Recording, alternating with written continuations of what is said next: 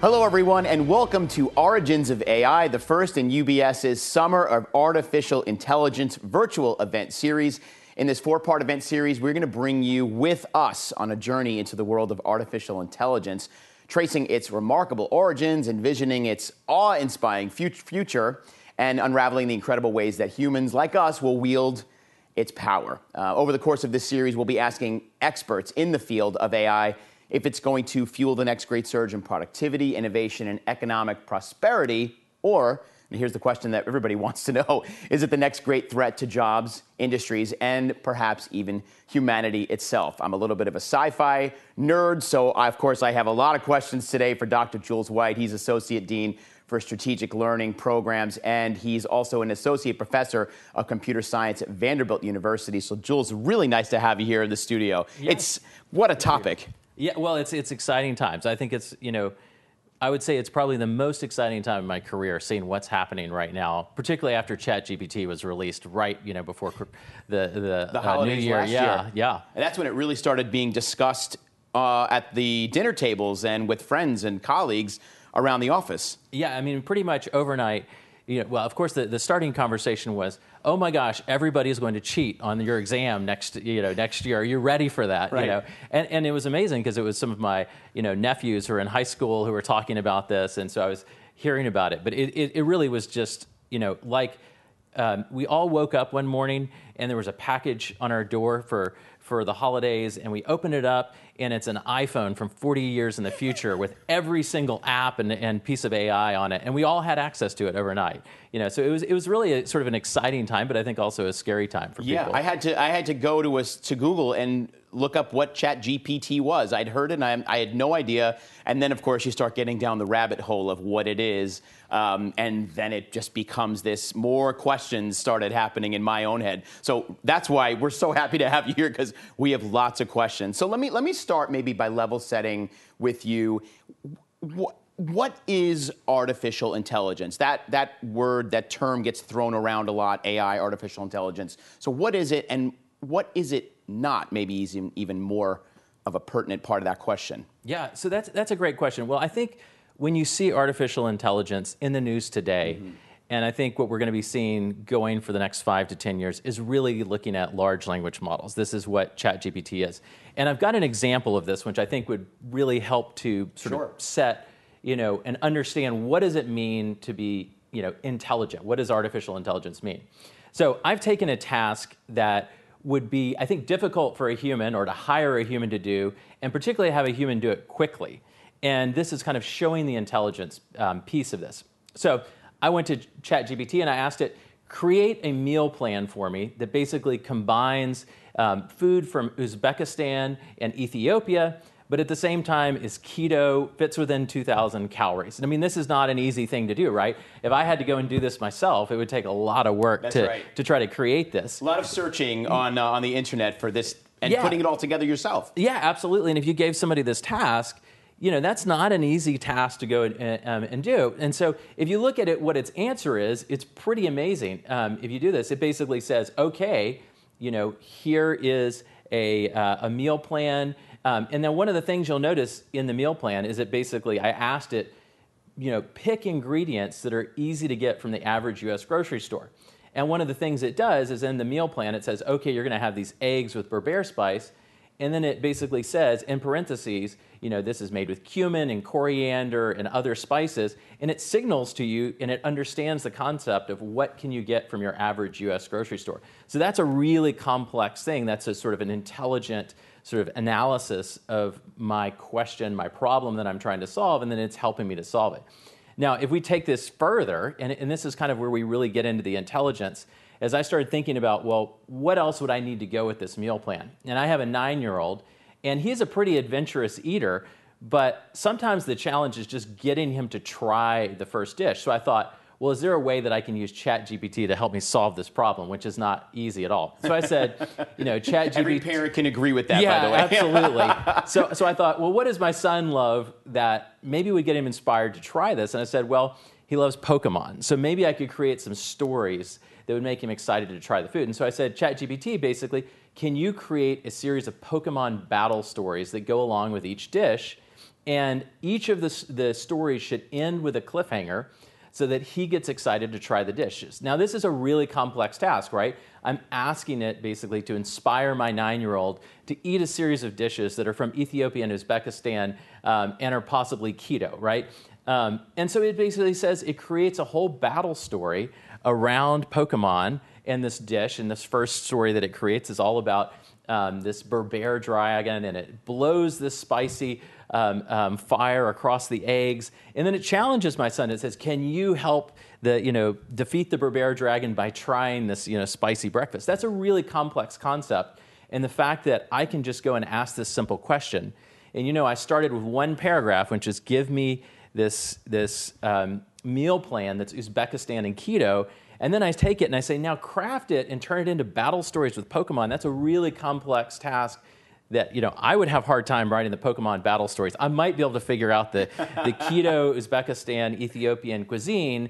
But, then I thought, well, let's take it even further. What else can this intelligence do? So I said, well, what else do we do at the dinner table that might be fun for my 9-year-old? And I thought, well, a lot of times we talk about what he's learning at school. And one of the things he really loves at school is math. And he loves math games on the iPad. And I thought, well, how cool would it be if I could get ChatGPT to turn these dishes and these Pokemon battle stories into a math game for him? And so I said, basically, ChatGPT, I want you to play a math game with my 9-year-old based on nutrition and fractions.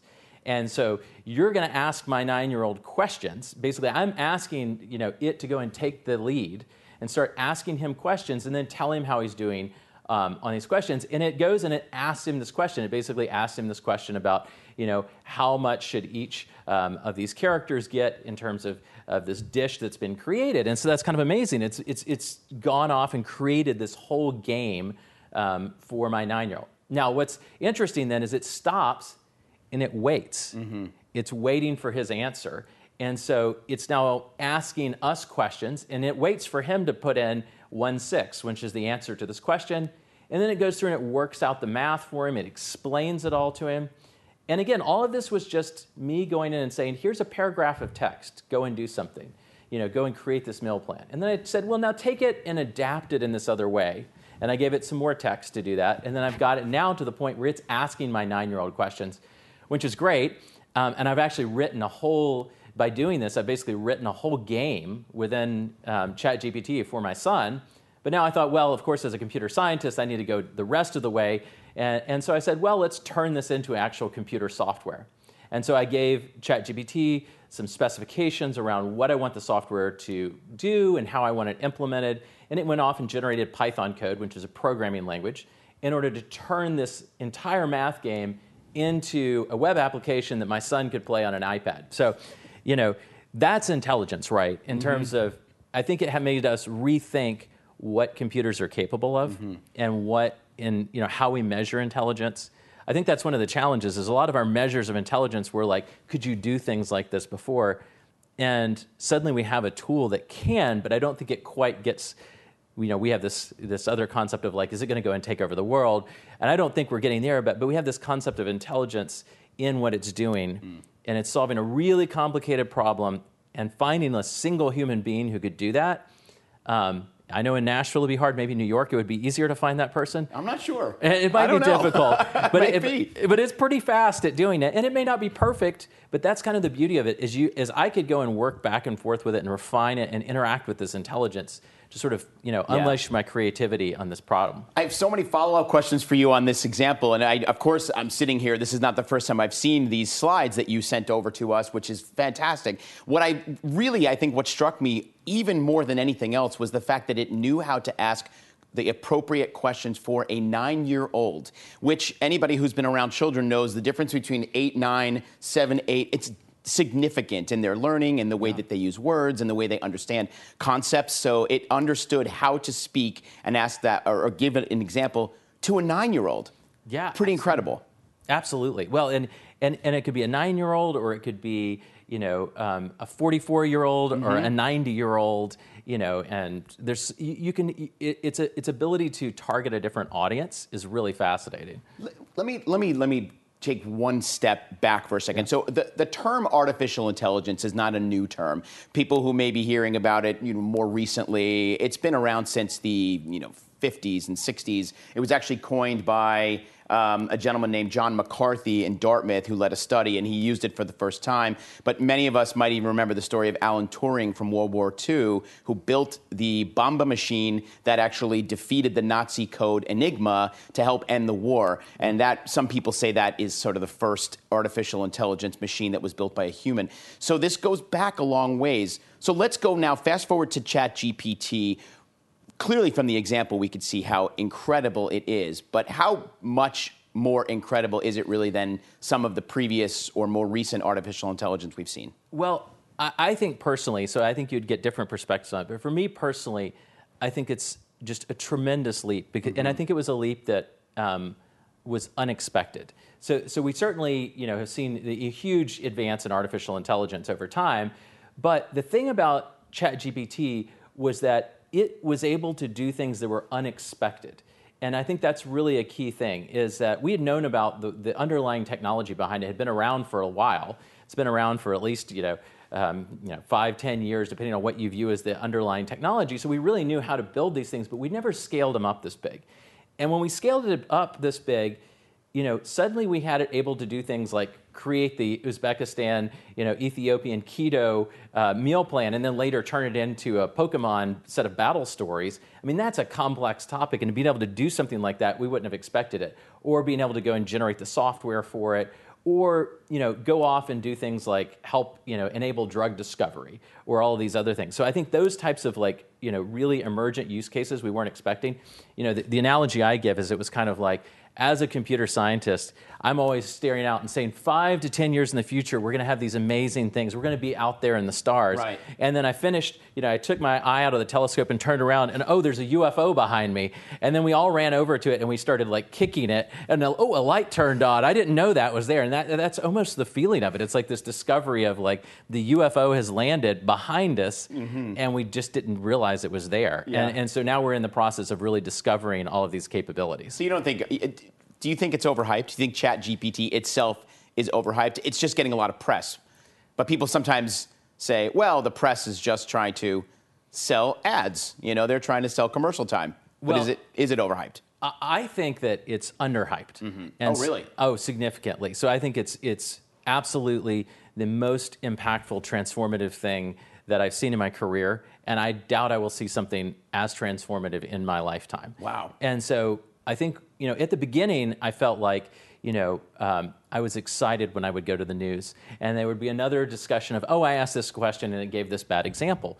What we're seeing a lot of is it's not a tool that's instantly, it appears like you can go ask it anything and it works well, but you really have to understand how to use the tool to tap into these things. So a lot of what we're seeing in the news is unskilled use, and then a discussion of the mistakes that were made from the unskilled usage. But when you get people who really understand how to take it and do interesting things with it and really tap into those capabilities, you get transformative uses that were not seen discussed in significant detail in the news. So for the first, I would say, 2 to 3 months, I thought, I'm so excited that they're making these mistakes because it's a little bit longer that I can sprint ahead before this tidal wave hits everybody. But then, over the last month or two, I've started to get upset because I'm worried that we will not properly take advantage of this, or we'll regulate it in the wrong way. I mean, I think this is just a fundamental competitive advantage, not only for our individual organizations, but for universities, countries. I mean, this is something that everybody's going to need to take advantage of to be able to be competitive in the next 10 years or so. Yeah, sometimes we get into the habit of shoot first and ask questions later, and all of a sudden there's regulations on something that people don't truly have a knowledge of just in that moment to make the proper decisions on whether it should be regulated or not. Obviously, that's a big question that we'll, I'm sure, hear a lot more about in the future. Yeah. But let's kind of stick with where we are today with ChatGPT. There's the old rule of garbage in, garbage out, and it's, obviously if you put bad information in to a computer, it's going to spit bad information back out to a user who's asking it a question that another human put in. Say the answer was incorrect or slightly off, or even slightly malicious. We know there's a lot of bad actors in the world who try to scam, grandmas and grandpas and parents about giving money. There's all those stories we know. You're a cybersecurity expert as well. So how risky is ChatGPT with the garbage in, garbage out, especially these large language models? Well, I think that the first thing to think about is what they're meant to do. So basically what ChatGPT and other large language models were taught is they were given a sentence like, Mary had a little, and they would chop off the last word, and they would try to get it to predict lamb. Mm-hmm. And then they would say, Mary had a little lamb, and they would try to get it to predict its. And so it was learning to predict the next word in a sentence. And so the way that it does that is it learns patterns in our language. And so it learns that when it says Mary had a little, it needs to, say lamb as the next word. Mm-hmm. Now, it's sort of incredible and mind-blowing that this idea of predicting the next word and training it to do that can lead to all of these bigger things. But if you think about it then, if you go and ask the question, who was the first president of the United States? Well, that's probably a pattern that it learned and has seen, and so it knows what the words should look like that come after that, and it will start producing information that looks right. But it was never meant to produce facts. It was meant to predict the next word in a sentence. But miraculously, that fundamental capability leads to this ability to do the play a game with my 9-year-old and explain the math to him. And so the key thing is that really what it was learning is patterns. Now, if we use it incorrectly and we use it to try to be a source of truth, that's not really what it was meant for. Mm-hmm. And so then you do run into that garbage in, garbage out. If you go and delve into some area of information, it doesn't have a lot of information. It may not produce a good result. So one example with software is if you take a programming language that's more obscure, and it may not have seen a lot of good examples of programs in that, it's not likely to produce as good of software. If you go and you take a language that it's seen a whole lot of times and seen lots of good examples of good programs, it's going to be more likely to produce a better example, a better output for you if you tell it to solve a problem. But the other thing is that people miss is you can give it new information and ask it to reason on just the new information. So take its pattern and its solving and other intelligent capabilities and apply it to new information. So I can go and I can say, and this is one of my favorites, I can go and say, act as my personal assistant. I'm going to cut and paste a long email chain to you that took place over the weekend, and you're going to summarize the action items for me. And then if I ask you about one of those action items, you're going to summarize the conversation around that action item. So it doesn't have access to my email. It wasn't trained on it. But I can then cut and paste my email chain. It can analyze it using all that pattern analysis capability. It can extract action items, and then it can tell me, here's what you need to know that you missed over the weekend when you were offline. So I did something similar as we were preparing for today where I said, act as a video chat show host, which I figured was a good way to explain what this was, and write me an introduction to a first part of a series on artificial intelligence. And it spit out a really beautifully written, grammatically correct introduction. We did not use it today. By the way, it was all written by humans, but it was there. And so clearly, I think to myself, and this goes back to maybe you as a professor now, put your professor hat back on, with students, do you ever fear that it could say, act as a junior in college at Vanderbilt University and write me a, this many page term paper on this topic, and it could do that? Well, it absolutely can do it. And I think... But I think that's what we have to realize as educators is we have to reinvent how we do education. Mm-hmm. And we're going to have to account for this. Now, one way, of course, is to just say, well, we're going to tell people not to use it. And I think that's my personal perspective is that's the wrong way because we know this is going to be an important tool for people going forward. Sure. So we really want to teach them to embrace it, but then redesign our curriculum to account for it. And that's not easy. And how you do that in different disciplines is going to be a really hard challenge, but it can do interesting things that allow me to be a better educator. So I'm going to give you an example. Sure. Is personalized education, right? If I have enough resources, I can hire a tutor for my child who can generate the Pokemon math problems and that target exactly the things that he might need to learn next. If I don't have those resources, I can't do that. But if you're a teacher now, you can go and generate problems, explanations, exercises, things that are targeting individual children very fast. I can go into my cybersecurity class and I can do amazing simulations where I say, act as a computer that's been the victim of a cyber attack.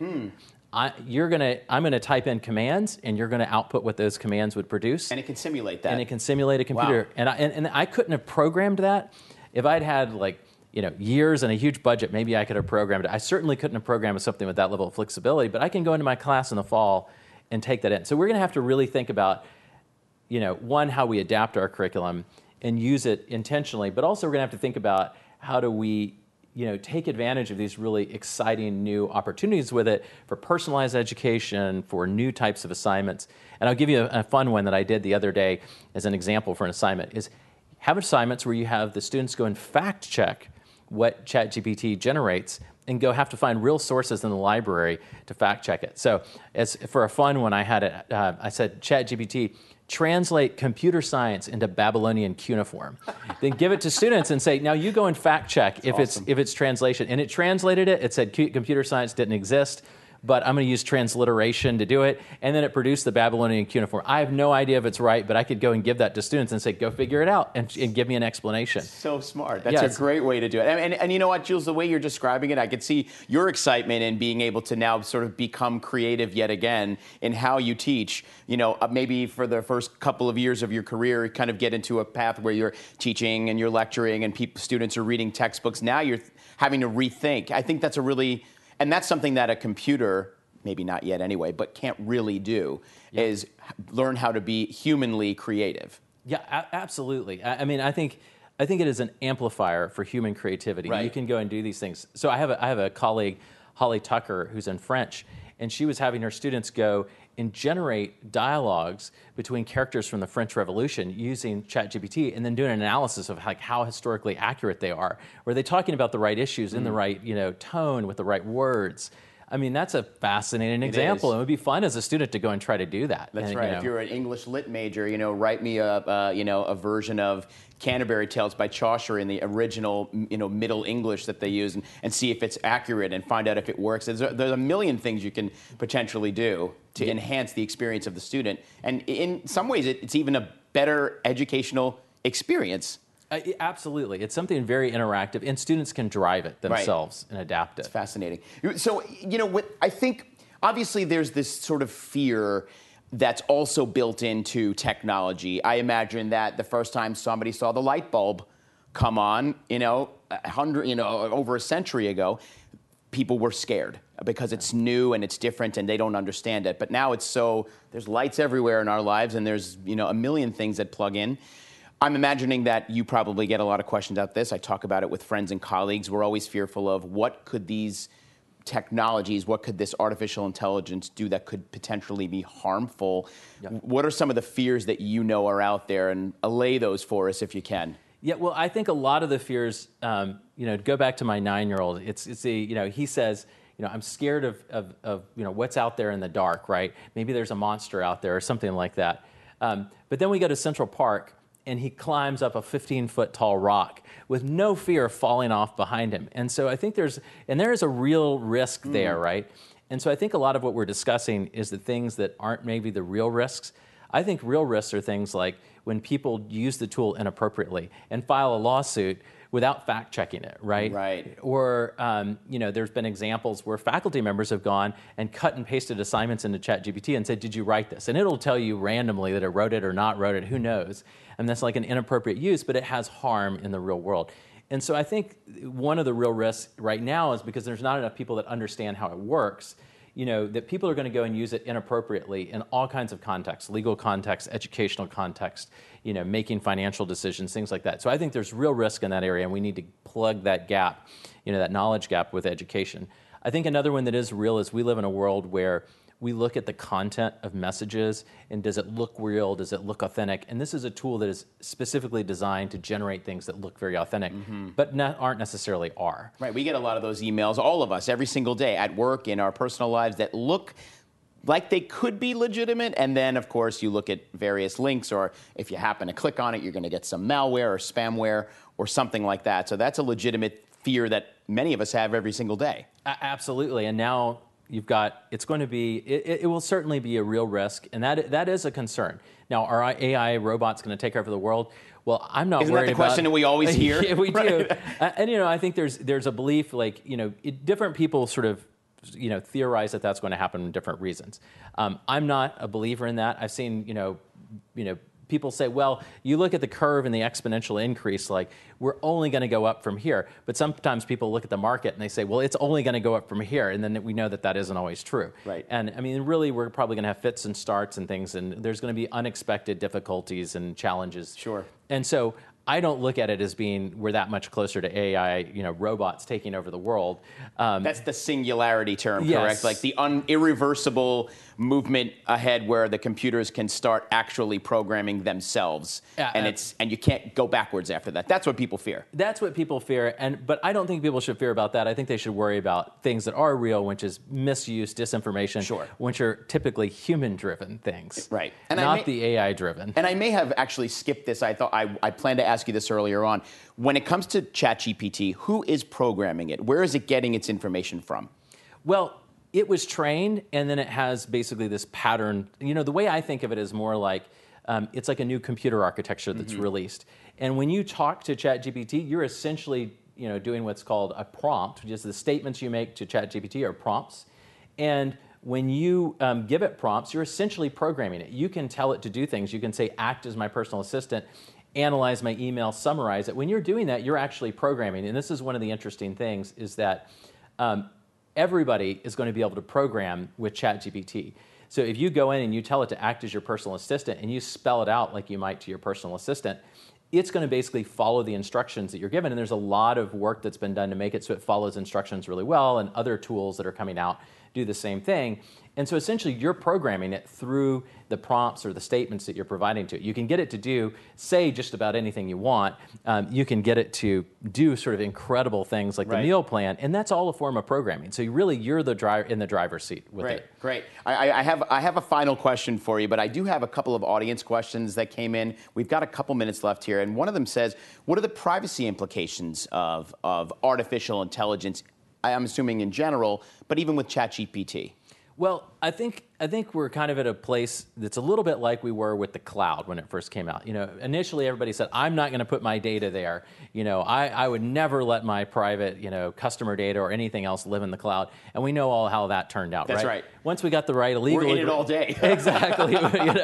All of our data is there. So that's right. Once we got the right legal agreements in place, and, I think that's what we're going to see is the companies that are providing the models and providing access to the service are going to provide the right legal guarantees that companies need to be respectful and put that in. I also think that those legal guarantees are going to need things like requirements like we're not going to train on your data. Right. We're not going to bake that in. All of those types of things are going to have to go in there. And I think they will go in there. And I think those companies that want to build these platforms on this artificial intelligence capability are going to have them in there to be competitive. Right. I want to ask you one other one before I get to. We actually received a number of them, so thanks everybody for sending in your questions. And I think this one kind of piggybacks a little bit on the bad actors question, but this goes a little more deeply. How do we know that malevolent actors couldn't use the technology to manipulate things like elections or even slander individuals or slander a community of people or even slander a religion, for example? I sort of expanded a little bit on that question. But how do we know or do we know that it can't do that or recognize that? Well, I think we have to start by realizing that it doesn't do it. The user does it. There you go. And so the people that are going to do that are already doing it today, probably. Now, they could use this tool potentially to do it at a larger scale or more convincingly. And so I think it's also equally important that we use the tool for defensive and good purposes as well. I think from a cybersecurity standpoint, it's really, really important that we use it defensively, because if it's going to be used offensively, that's going to be a big problem if we don't ourselves take advantage of it. Mm-hmm. So absolutely, people could use it maliciously, and they will use it maliciously. But I think that if you took the tool away, they would still be doing it. The tool itself is not doing that. Okay, gotcha. There's ways to do that. People have been manipulating elections potentially for decades within always just paper. So, okay. Thank you for that answer. I think that puts our minds at ease a little bit. Something else that came in, and I have to ask this because I've seen those websites where you can plug in sort of like ChatGPT, but it puts out a piece of art, for example, digital art. Give me a Renaissance-style painting with 3 dogs on a golf course using a Frisbee instead of a golf ball under a purple sky. And then it'll provide many examples, and you get to choose your favorite version of that. And it does a pretty convincing job. So is this going to be putting artists out of work? And how will we know what's real art and what's computer generated? It's a sort of an existential question in some ways. Yeah, well, this is an interesting one for me. So before I was majored in computer science, I started off as a visual arts major. And I had an art career earlier in my life, and so I've never felt threatened by it. I've always thought it was like it's like a new brush that I've got that I can do interesting things with. When I look at what it produces, I don't get that excited about the images. I think in many cases they are sort of interesting and exciting, but the type of art I like to produce and the type of art I like to consume and hang on my wall, and you missing that physicality of it. I think that I don't see it as a big risk. Now, there's some people I think it absolutely may be, challenging to, but I think we're going to adapt, and I think it's going to be probably a new medium that artists use, as well as a way that makes it so that something that someone was sort of uniquely capable of generating visuals like that, it's going to be more difficult to be uniquely capable of those visuals in the future. It's interesting. I remember when I was younger, my mom took a calligraphy course, and she was writing wedding invitations and things with calligraphy, and it's a beautiful art form. It would take her hours to do, days sometimes to do invitations. Then, of course, the printer comes out and everybody's printing, but it's like people now are sort of going back to the joy and beauty of a handwritten invitation or note, and especially using someone who has those calligraphy skills. I said to my mom, Mom, you might be going back into business after 30 or 40 years of computers taking that job away from you, because people are sort of going back in. So perhaps it's something similar with the visual artists that are out there, or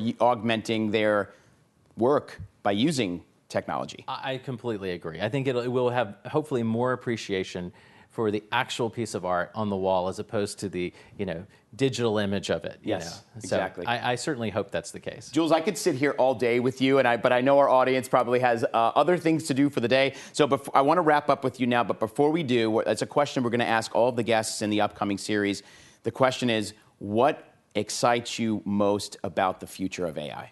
Well, I think the thing that excites me the most about the future of AI is the potential to augment human creativity. So I can go in and I can say, I want to explore what it looks like for Ethiopian and Uzbekistani cuisine to come together and make it look keto, to turn it into a math game. Like that type of thing, I fundamentally wouldn't have been capable of doing.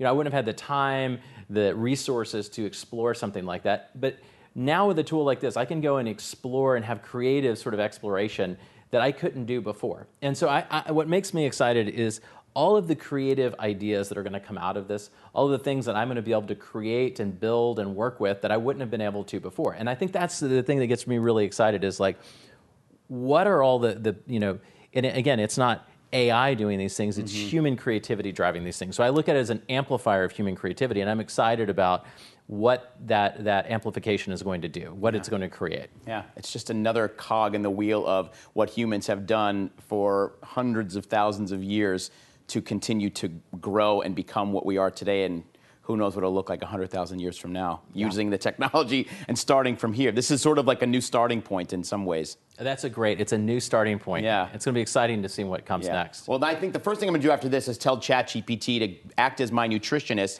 tell me how I can lose 10 pounds by Labor Day but still eat barbecue every weekend. Yeah. I'll let you know what it says. Please do. Jules, this is great. I'm so excited to have you here. Thanks for coming up from Nashville to be with us in our New York studios. Great to see you. Thanks for everything today. Good stuff. Well, thank you for having me, and really pleasure. Appreciate it. My pleasure. Our pleasure as a firm. And thank you all for joining us. This is only part one of our 4-part series. We've got some amazing discussions coming. If you thought this one was a good way to get started, you're not wrong. There's more content coming in this artificial intelligence virtual event series. And we're putting up again the URLs for Jules's Coursera course, Prompt Engineering for ChatGPT, and Prompt Engineering for ChatGPT for those who want to learn more. I think I said that twice, but that's fine. You get the idea of what it is, but you could take a look at that. And there's also YouTube videos of you giving this a similar idea to this, but a longer course on this. I mean, it's really incredible. I got to watch it before we sat down today and blown away by the other examples that you and your colleagues gave. So Thanks for doing that. Thank you. Great. And just as a reminder, join us on July 13th at 1 p.m. Eastern Time for part 2. We're going to be talking about investment implications and opportunities of AI with our very own CIO technology sector analyst and my friend, Kevin Dineen. We're going to discuss, of course, financial investment implications and also, hopefully, some opportunities. You can find more information on our website, ubs.com/Summer of AI, all one word. And again, mark your calendar for all of the events that you'll find on that website as part of this Summer of AI series. Thanks, everybody. I'm Anthony Pastore from New York City. See you on July 13th. See you soon. Thanks, everybody. UBS Chief Investment Office's investment views are prepared and published by the global wealth management business of UBS AG or its affiliate, UBS. This material has no regard to the specific investment objectives, financial situation, or particular needs of any specific recipient and is published for informational purposes only. As a firm providing wealth management services to clients globally, UBS AG and its subsidiaries offer both investment advisory services and brokerage services. Investment advisory services and brokerage services are separate and distinct, differ in material ways, and are governed by different laws and separate arrangements. In the USA, UBS Financial Services, Inc. is a subsidiary of UBS AG and a member of FINRA SIPC. For information, please visit our website at ubs.com/working with us. For a full legal disclaimer applicable to the independent investment views produced by UBS, please visit our website at ubs.com/CIO-disclaimer.